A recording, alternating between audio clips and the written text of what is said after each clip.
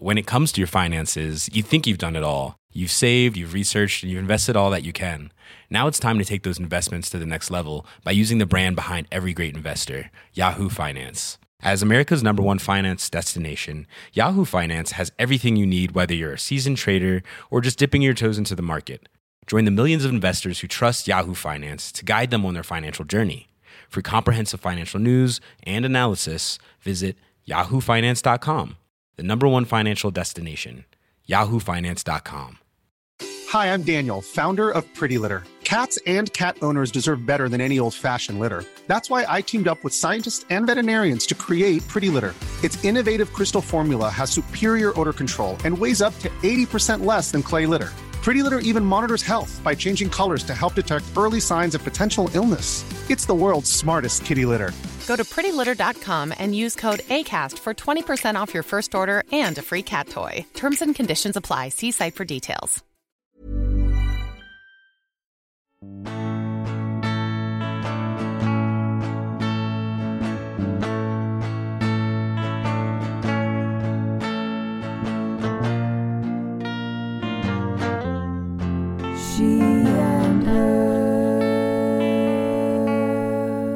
This is She and Her. I am Anita Rao. And I'm Sandra Davidson. And if you are a regular listener to the podcast version of our show, you know we often bring on a certain relative of each of ours, our mothers. Well, tonight we are going to bring on one of our dads. And we are gathered here this evening to talk about poop. That is right. And I'm going to have to, I think I'm going to giggle through a lot of this episode. Because not only are we talking about poop on the air, we're doing it with your dad. Exactly. Which is normal for you. Very normal. Very normal. My dad is a gastroenterologist, and I grew up in a very poop conversation-friendly household because that is a big part of what he does. And we grew up very much surrounded by his research, his colleagues, going to conferences, seeing the things that the tools that he uses in his work around the house. So it's a very comfortable conversation, but one Can you explain what his first invention was or his first patent was? Yes. So his first patent was essentially a device that is more or less, we called it fake poop growing up, which is a very unscientific term. But essentially it was a device that would help people who suffer from constipation or struggle with constipation practice re-engaging those muscles to help them be able to poop more normally again, because there is like a biofeedback ability for you to kind of like retrain the muscles that control your ability to defecate. So we'll have to have my dad explain that better. That's my layman's description of his invention of fake poop. But yeah, so from a very early age, we had these samples of fake poop, these silicone poop-looking things in our house. And, you know, it was a common topic of conversation. But he is so excited to join us because he is the first ever, well, technically the second ever male to be on She and Her. We once had a man, he and his wife jointly did sociology research. They were a couple and they researched marital naming. So we decided episode 2. We could have them on together. But since episode 2, we're now on episode 70. We just released our 71st episode. So it's been more than 70 episodes since we have last heard a male voice on this show. So we're not sure it's a safe space, but we're going to do our best. We're doing our best. We hope my dad does not disappoint us. So without further ado, I would like to bring him on to the show. Dad, welcome to She and Her. Thank you. It's an honor and a pleasure to be on your show, Anita and Sandra. It is an honor to have you, Dr. Rao. Did you hear my description of the fake poop? No. Oh, okay. Well, Sandra asked me about my experience growing up with you, and I described, very early on your first invention. Do you want to just tell us what that is from your point of view? Sure. So way back in the early 90s, we were on a quest to try and develop tools that we can use in a lab setting when we are testing patients and try to simulate a poop-like device that they can use to expel this. The surrogate that we normally use is a balloon filled with water or sometimes with air. And that never quite simulated how a stool either felt like for many patients. So we were on this quest, and with the help of a company, we developed this artificial stool, which for all practical purposes feels, looks, and has the shape and consistency of a normal stool. And we had it patented. But unfortunately, for various reasons, it was never commercially developed. So that is what happened to that fake poop. So we just had a bunch of them at our house, but the wide world didn't get to see them. That's true. Bummer. That's true. We had a bunch of them floating in our house. So as we've been preparing to have this conversation with you, we've been asking the people their questions. And it turns out people have a lot of questions about poop and about their guts. Surprise, surprise. Surprise, surprise. But I guess my question before we dive into all those questions is, do you find as a physician, there's so much stigma, it seems like to me, to talking about this as opposed to other parts of the body or other issues that people have. There's a lot of shame to kind of acknowledging that you have a gut issue or a poop issue. Does that come up for you, and why do you think that is? Well, I think you said it so elegantly. As I always say, if I go to a party, and let's say it's a party where there are some physicians and there are non-physicians in the party, everybody would point out to a person X and say, hey, he's my cardiologist, and person Y, oh, he's my orthopedic surgeon. But rarely somebody will point out to me and say, oh, he's my poop doctor. So, there is so much taboo attached to this whole thing. And I think this may be partly cultural. And we are maybe right from childhood, we are kind of taught, oh, we shouldn't be talking about pooping issues. We should have learned how to control poop when we're very young. And that's it. Once you're out of diaper, that's the end of the story. This is a very private thing you do privately, which on the other side, now as a physician, it really becomes challenging because many patients are not admitting to GI problems, or physicians, on the other hand, are also very dismissive of GI problems. And therein lies the conundrum that it is very hard for people to get the care they deserve. They don't get early diagnosis many times. And so many of these patients suffer for much, much longer period of time before they really get the care they need. Well, so I feel like it's interesting because there's this phase of life where I think poop is a funny thing for people to joke about among their friends. But when it comes to actually talking about and observing what your normal poop habits are, it's almost like as an uneducated even basic level person like myself, you don't even know what is normal or what is abnormal. So I think I'd love to hear you start off by saying, what is a recommended healthy pooping routine? Yes. Okay, that's a good question. So generally we recognize that having 3 bowel movements a day or up to 3 bowel movements a week, that range we recognize as normal. So anything more or less, in other words, if you have more than 3 bowel movements a day, then you most likely have diarrhea. If you have less than 3 bowel movements a week, then you're likely constipated. So that's the kind of a general number to think about. But the other part that we had not focused until the last, I guess, about 15, 20 years, some of my research and others have done, is not only the number or the frequency of stool, but also the consistency of stool is very, very important. Okay, so tell us about that. Yeah. So thankfully to a very famous gastroenterologist in Bristol, England, they did a survey of the stool caliber, if you like, or stool consistency in Bristol, England. They did a survey of about 1,000 people. And using that survey, they came up with 7 common forms of stool.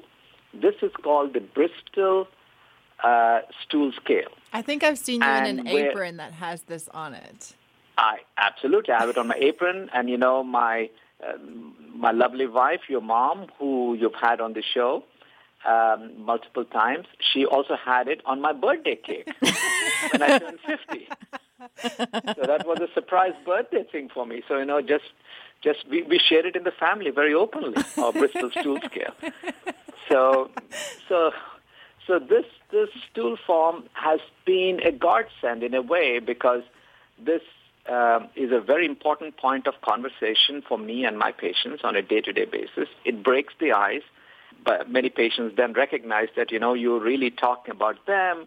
So otherwise, sometimes what happens is patients say, oh, doctor, I go 4 times a day. So the usual impression from a physician's perspective is, oh, this person is probably having diarrhea, because anything more than 3 times a day is diarrhea. But then you present them the Bristol stool scale, they look it up and say, oh, there it is, doctor, that type 1. So that for listeners who are probably not familiar with the 7 forms of scale, of course, they can always Google and find out very easily. The type 1 are those very hard pellet-like stools. And type 7 is the other end of the spectrum, which is completely watery stool. Now, everybody recognizes these extremes. So this patient who I just mentioned, having 4 bowel movements a day, but really having hard stools. And so it is important to find out why. Most likely it is hard and pellety, and the patient's going so many times because the individual is not able to empty and evacuate completely. But if we had not presented the Bristol stool scale, and if we had just gone by the number of stools they described, then we may presume that they have diarrhea, and in fact you may accidentally prescribe a medication, an anti-diarrheal to this patient to slow down their flow of stool. Already they're constipated, and imagine what that would inadvertently do. They will become even more constipated with this hard stool. So is it normal to have, within a given week, to have poops that are 1 through 7, or should you be aiming consistently for level 3 or 4, which is like the normal? Smooth, soft, or snake-like, what a brilliant question. Or a sausage shape with cracks in the surface. Right. So I think this is going to vary from person to person, culture to culture, etc. But in Bristol, England, 60% of the normal people had between 3 to 5. Okay. So type 4 is the nice, soft, sausage-shaped stool. Type 3 is a little firmer sausage with some cracks on it. And type 5 is some soft blobs, if you like. That's 3 to 5 is where most normal stools should lie. If you consistently, in other words, more than 25% of your bowel movement is of types 1 or 2, then you have a constipation type of bowel problem. They're the hard lumps and so on. That is the type 1 and 2.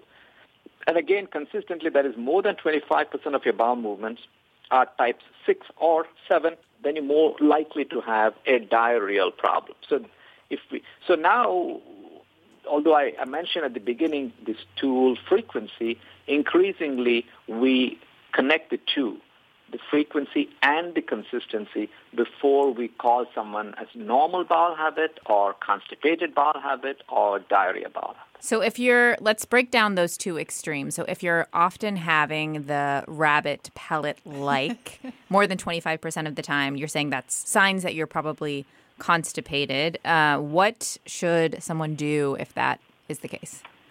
So 2-3 things. The simple things to do would be to first, as we always say, look at your diet, make sure that you're taking adequate fiber, fluids, and also you're exercising normally if you happen to be very sedentary. If you already are an active person, you're drinking enough fiber, and you're taking many liquids. And if you're not on some medications that also tend to constipate, if they are not the case, you really have to talk to a doctor. Most of the time, if you're passing those type 1 or 2 stools, most people will have difficulty with passing it. They will be straining quite often. They'll have irregular bowel habit, and they will be pushing very hard and spending a long time on the toilet. So those are all telltale signs of a constipated bowel habit that needs more help to define what is it. And in terms of I'm getting the scale mixed up. The diarrheal ones, 6 and 7. Why is that so common when you're on your period? Why does your poop change so much? Oh, that's a very good question. So yes, it is. What happens, in men, fortunately, the stool habits tend to be fairly consistent. But women have an important physiological change in their body on a monthly basis, and that is the menstrual cycle. These are menstruating women we're talking about. So these ladies have various hormone surges. The progesterone and the estrogen are the two important key hormones we're talking about. And there is an increase in progesterone, particularly in the mid to the late cycle. And then the progesterone levels come down prior to the onset of menses cycle. The last 3 days and so on, it starts coming down. But when the progesterone levels go up, they have an effect on gut motility. They tend to slow down gut motility. Estrogens don't do that, but progesterone does it. So there are these specific receptors on the colon muscle wall. These are progesterone-specific receptors. These receptors are very sensitive to circulating blood levels of progesterone. So when the progesterone levels go up, they activate these specific receptors, and these receptors, when activated, they tend to slow gut motility. So that is why a lot of women, just prior to the onset of menses, they will see more irregular stool habit or even harder stools if they have a regular stool habit. And often with the onset of menses, for the first week or so or 10 days, they will have more softer stools. So this is a normal fluctuation in most young women. And that's because of the hormone surges. Interesting. And so you mentioned gut motility. Would you just briefly explain what that is? Is that the process of how quickly you digest and eliminate food? That's part of it, Sandra. That's part of it. So the gut motility is very fascinating. In fact, that's the area where I've been researching and so on and so forth. So each part of the gut has a different motility. Motility really meaning movement, rhythm. Okay, so how does something like stress or anxiety affect stools? Because there is this universe of thing called anxiety poops. And I wonder if you could tell us what is happening there. So several things happen when you get stressed or anxious. You're activating this whole axis in your body, which then produces a gush of various hormones in the body. They all take a toll on gut. Usually most people with short-term anxiety, they will tend to move more things more rapidly in the gut. They will probably have loose stools or diarrhea, or they will not be hungry. They don't have the hunger sensation anymore, and so on, because the body is already breaking down enough sugar and glycogen, which is stored in the liver, and it is maintaining the glucose levels in the body, so you don't feel hungry and you feel stressed. But when the stress becomes chronic, this can change. A chronic stress can either present with a diarrhea type of illness, or it can present with a constipation type of illness. Both are possible, and each individual responds in a slightly different way, and their guts and their bodies respond slightly different way. So there's so much in popular culture and media that are sort of these biohacks around the gut. And so I want to ask you about some of those. And maybe we can start first with this question of probiotics, which I know is something that you think a lot about. But for the general public who kind of sees these probiotic supplements that they can get at their grocery store, a lot of popular media really encourages you to take them. What is your kind of fast take on probiotics?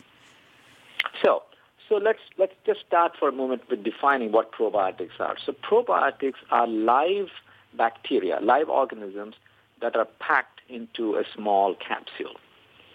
And generally there are about 8 common types of bacteria that are packed into the capsule.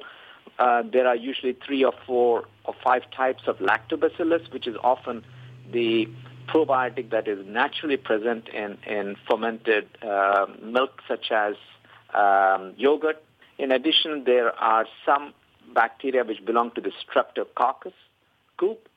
And there is a third very common probiotic called Bifidobacterium. These are by far the 3 most common species that are packed into the probiotic. Way back when, about 10, 20 years ago, the amount of bacteria that were packed in a capsule were usually in the 50, 100,000 range, or hundreds of them. Now, because of advanced technology, they are packing in billions. You're talking about 25, 50, even up to 100 billion of these bacteria into a tiny capsule. So at one time, they were probably not that harmful, but now potentially you're really taking in a large dose of these bacteria. Now, for the vast majority of people, it may not do any harm at all because the body has normal metabolism. We talked about motility earlier on. The stomach has nice hydrochloric acid. Small bowel motility is great. You've got MMCs. Everything is getting down. And very likely the probiotic is getting down to the colon where it will release the organisms. And hopefully those bacteria are trying to restore a balance in the colonic flora, assuming, of course, that the colonic flora is somehow disturbed and it is helping to restore. So no harm done. But on the other hand, several things can go wrong. First of all, nobody has really done a proper study, I'm talking about the probiotic manufacturers, to actually figure out where is this probiotic getting released from the capsule in patients. Is it happening in the stomach? Right. Is it happening in the small bowel? Where is it happening? They have no clue. Yet they are being sold like hot candy everywhere. That's one problem. The second issue, as I said, is the amount of probiotic that is being packed in. The third is there are many people who have major medical problems or are on medications.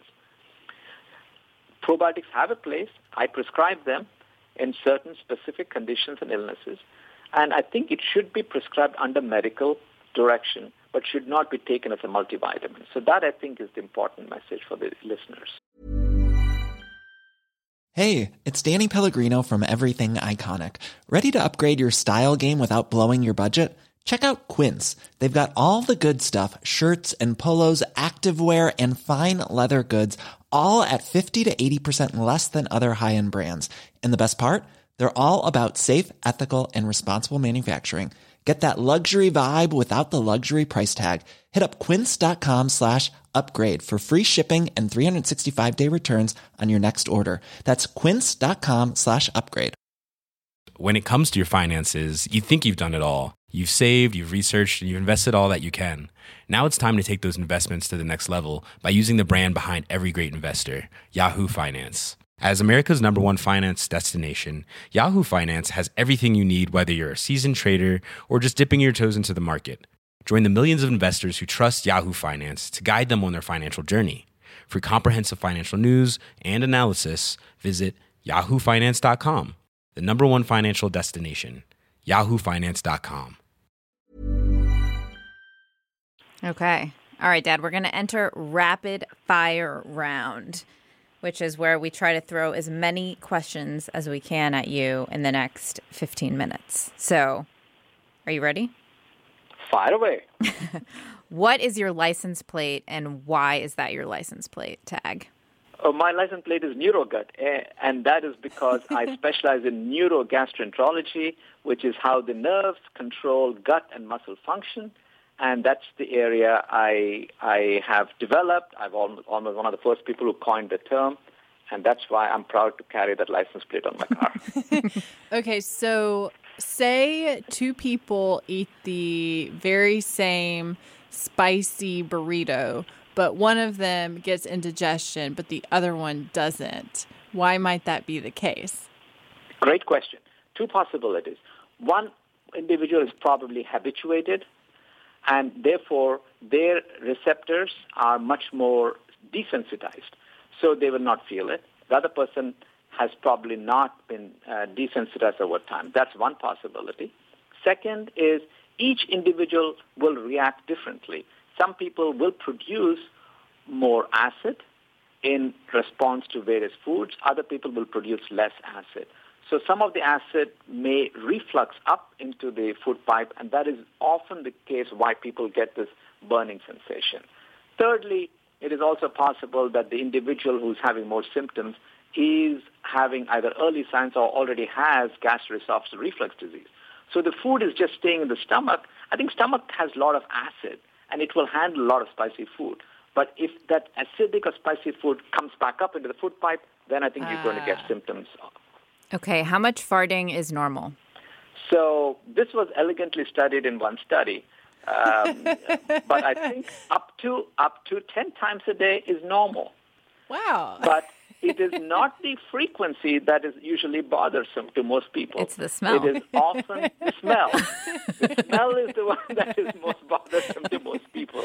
And so some, farting is fine, although some noise can be a little entertaining sometimes or embarrassing sometimes. But it's really the smell that is often the most troublesome issue.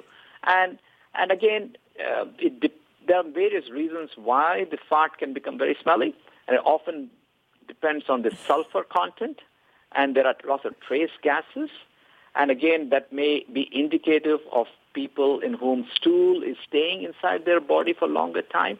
Also, people have certain organisms called methane-producing organisms inside their colon.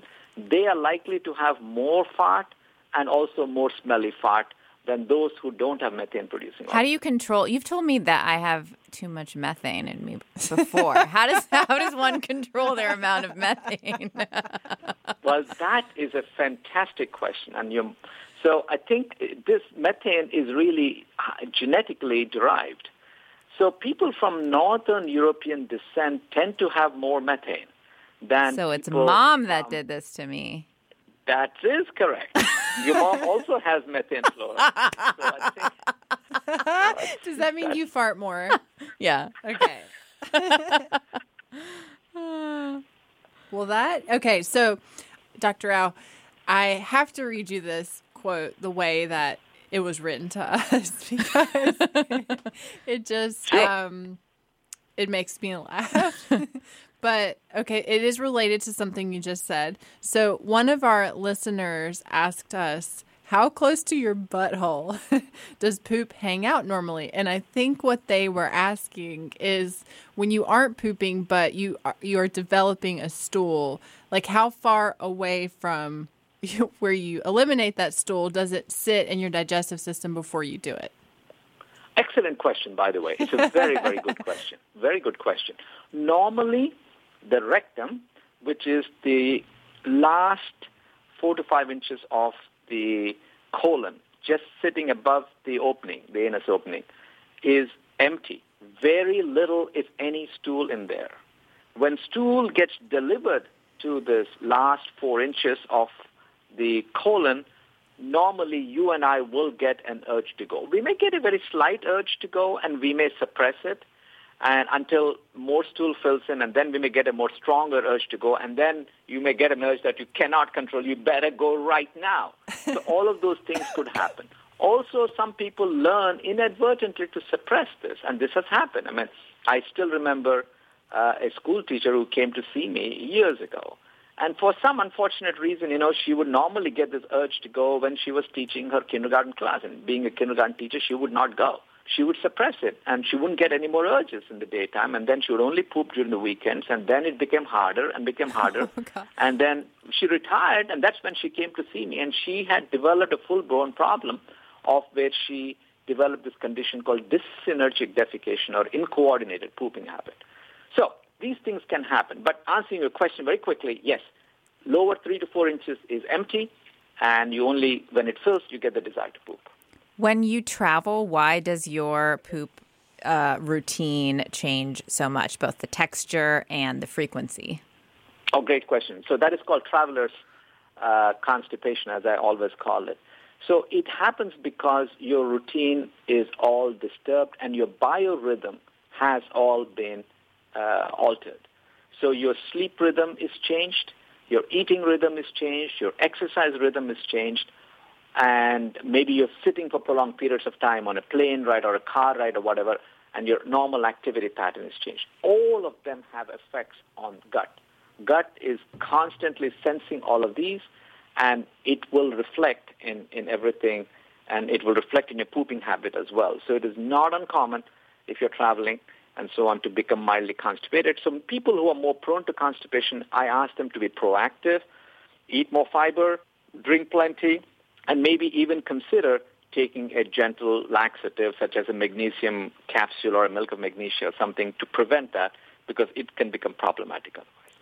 So one of the side effects of menstruating is bloating. And I wonder if you have any tips for dealing with bloating and gas. And I know that they might be two different types of bloating, but any bloating tips I think our listeners might feel grateful for. There are many different kinds of bloating. I mean, so that will itself be a nice topic for us to discuss. But you specifically asked, some menstrual cycle-related bloating, and that is often because of stool backup. That is usually a cause where, there is backing up of stool leading to retention of gas and retention of stool. So the usual thing, if this is a nuisance and becoming recurring, then maybe best would be to take some form of a stool softener or really a gentle laxative just for 2-3 days. That is not going to hurt or harm anybody at all, and it'll keep the bloating away, regulate your stool, and make it better. Sometimes extra fiber can help, but fiber can by itself also cause more bloating and more gas. So people need to be aware that particularly if you don't take enough fluid with fiber, fiber can cause more bloating and gas. You need to be aware of that. So that's another possibility. Okay, the Squatty Potty, do you support it and why? It is a fantastic discovery.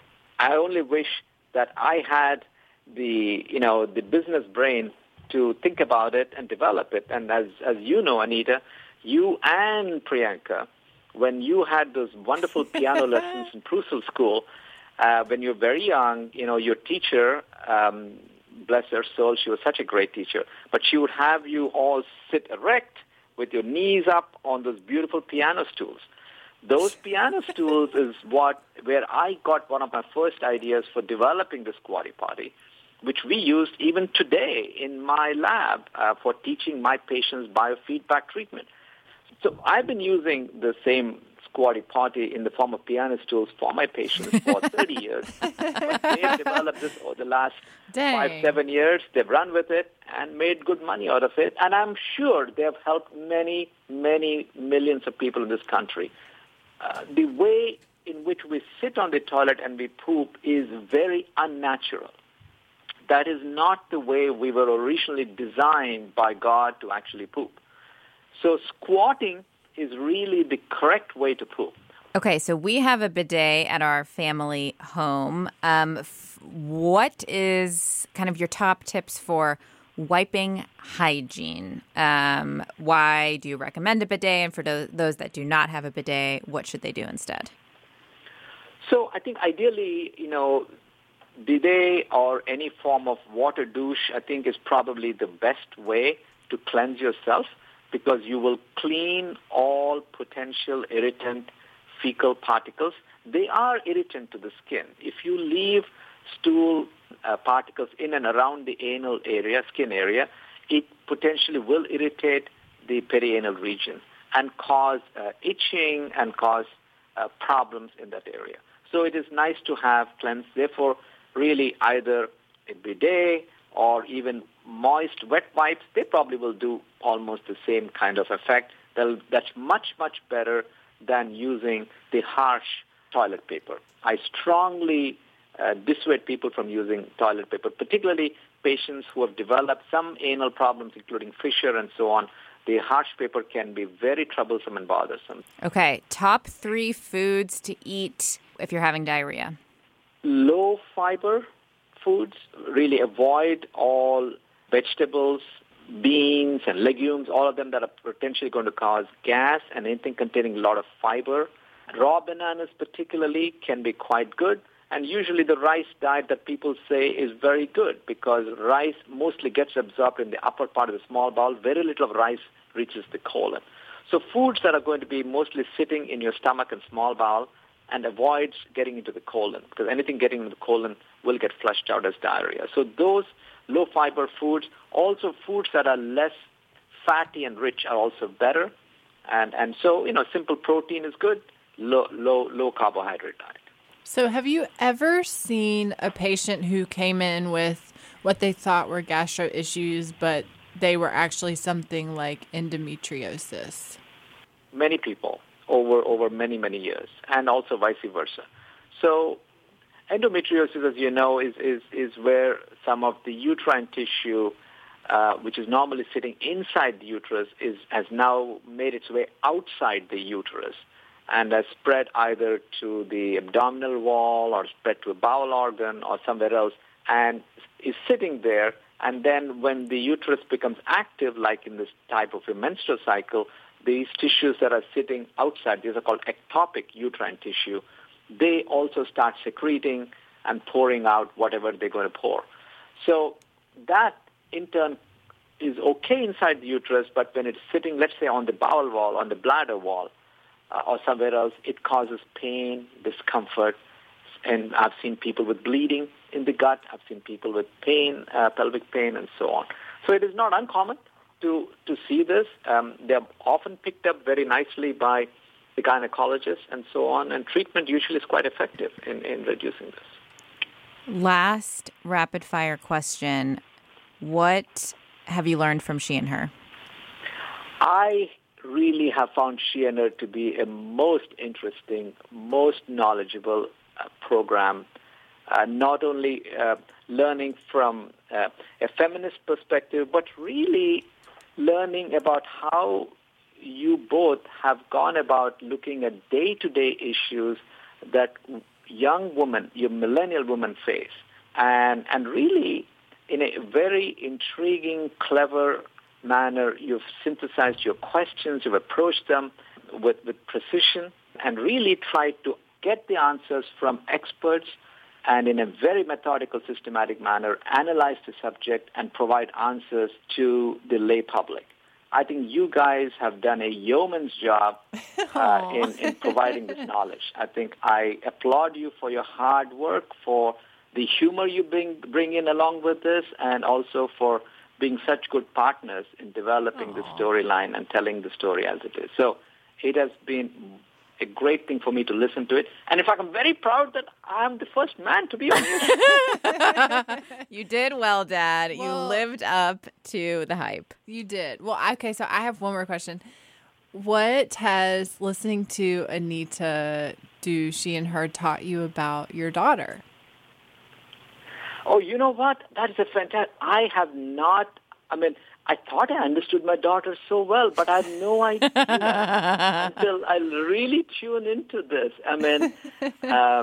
Some of her extrovertic habits, some of her introvertic habits. It is incredible. I learned a lot both through this and through her other show, really.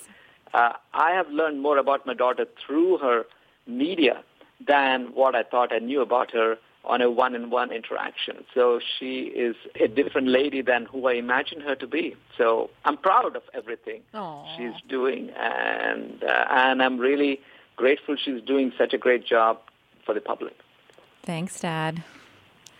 Well, thank you so much for joining us. It has been a true pleasure and very informative, I must say. Yes. It has been. And you are listening to She and Her. You can find all of our episodes on iTunes, Stitcher, wherever you get your podcasts, and at sheandherradio.com.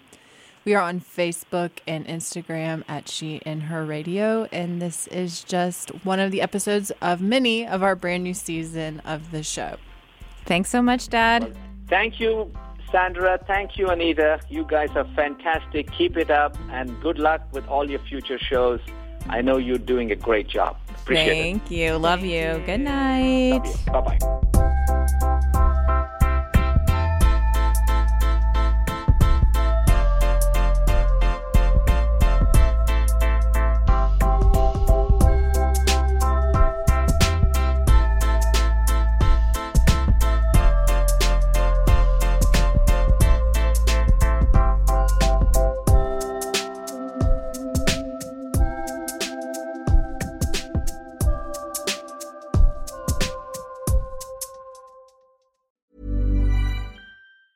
Planning for your next trip?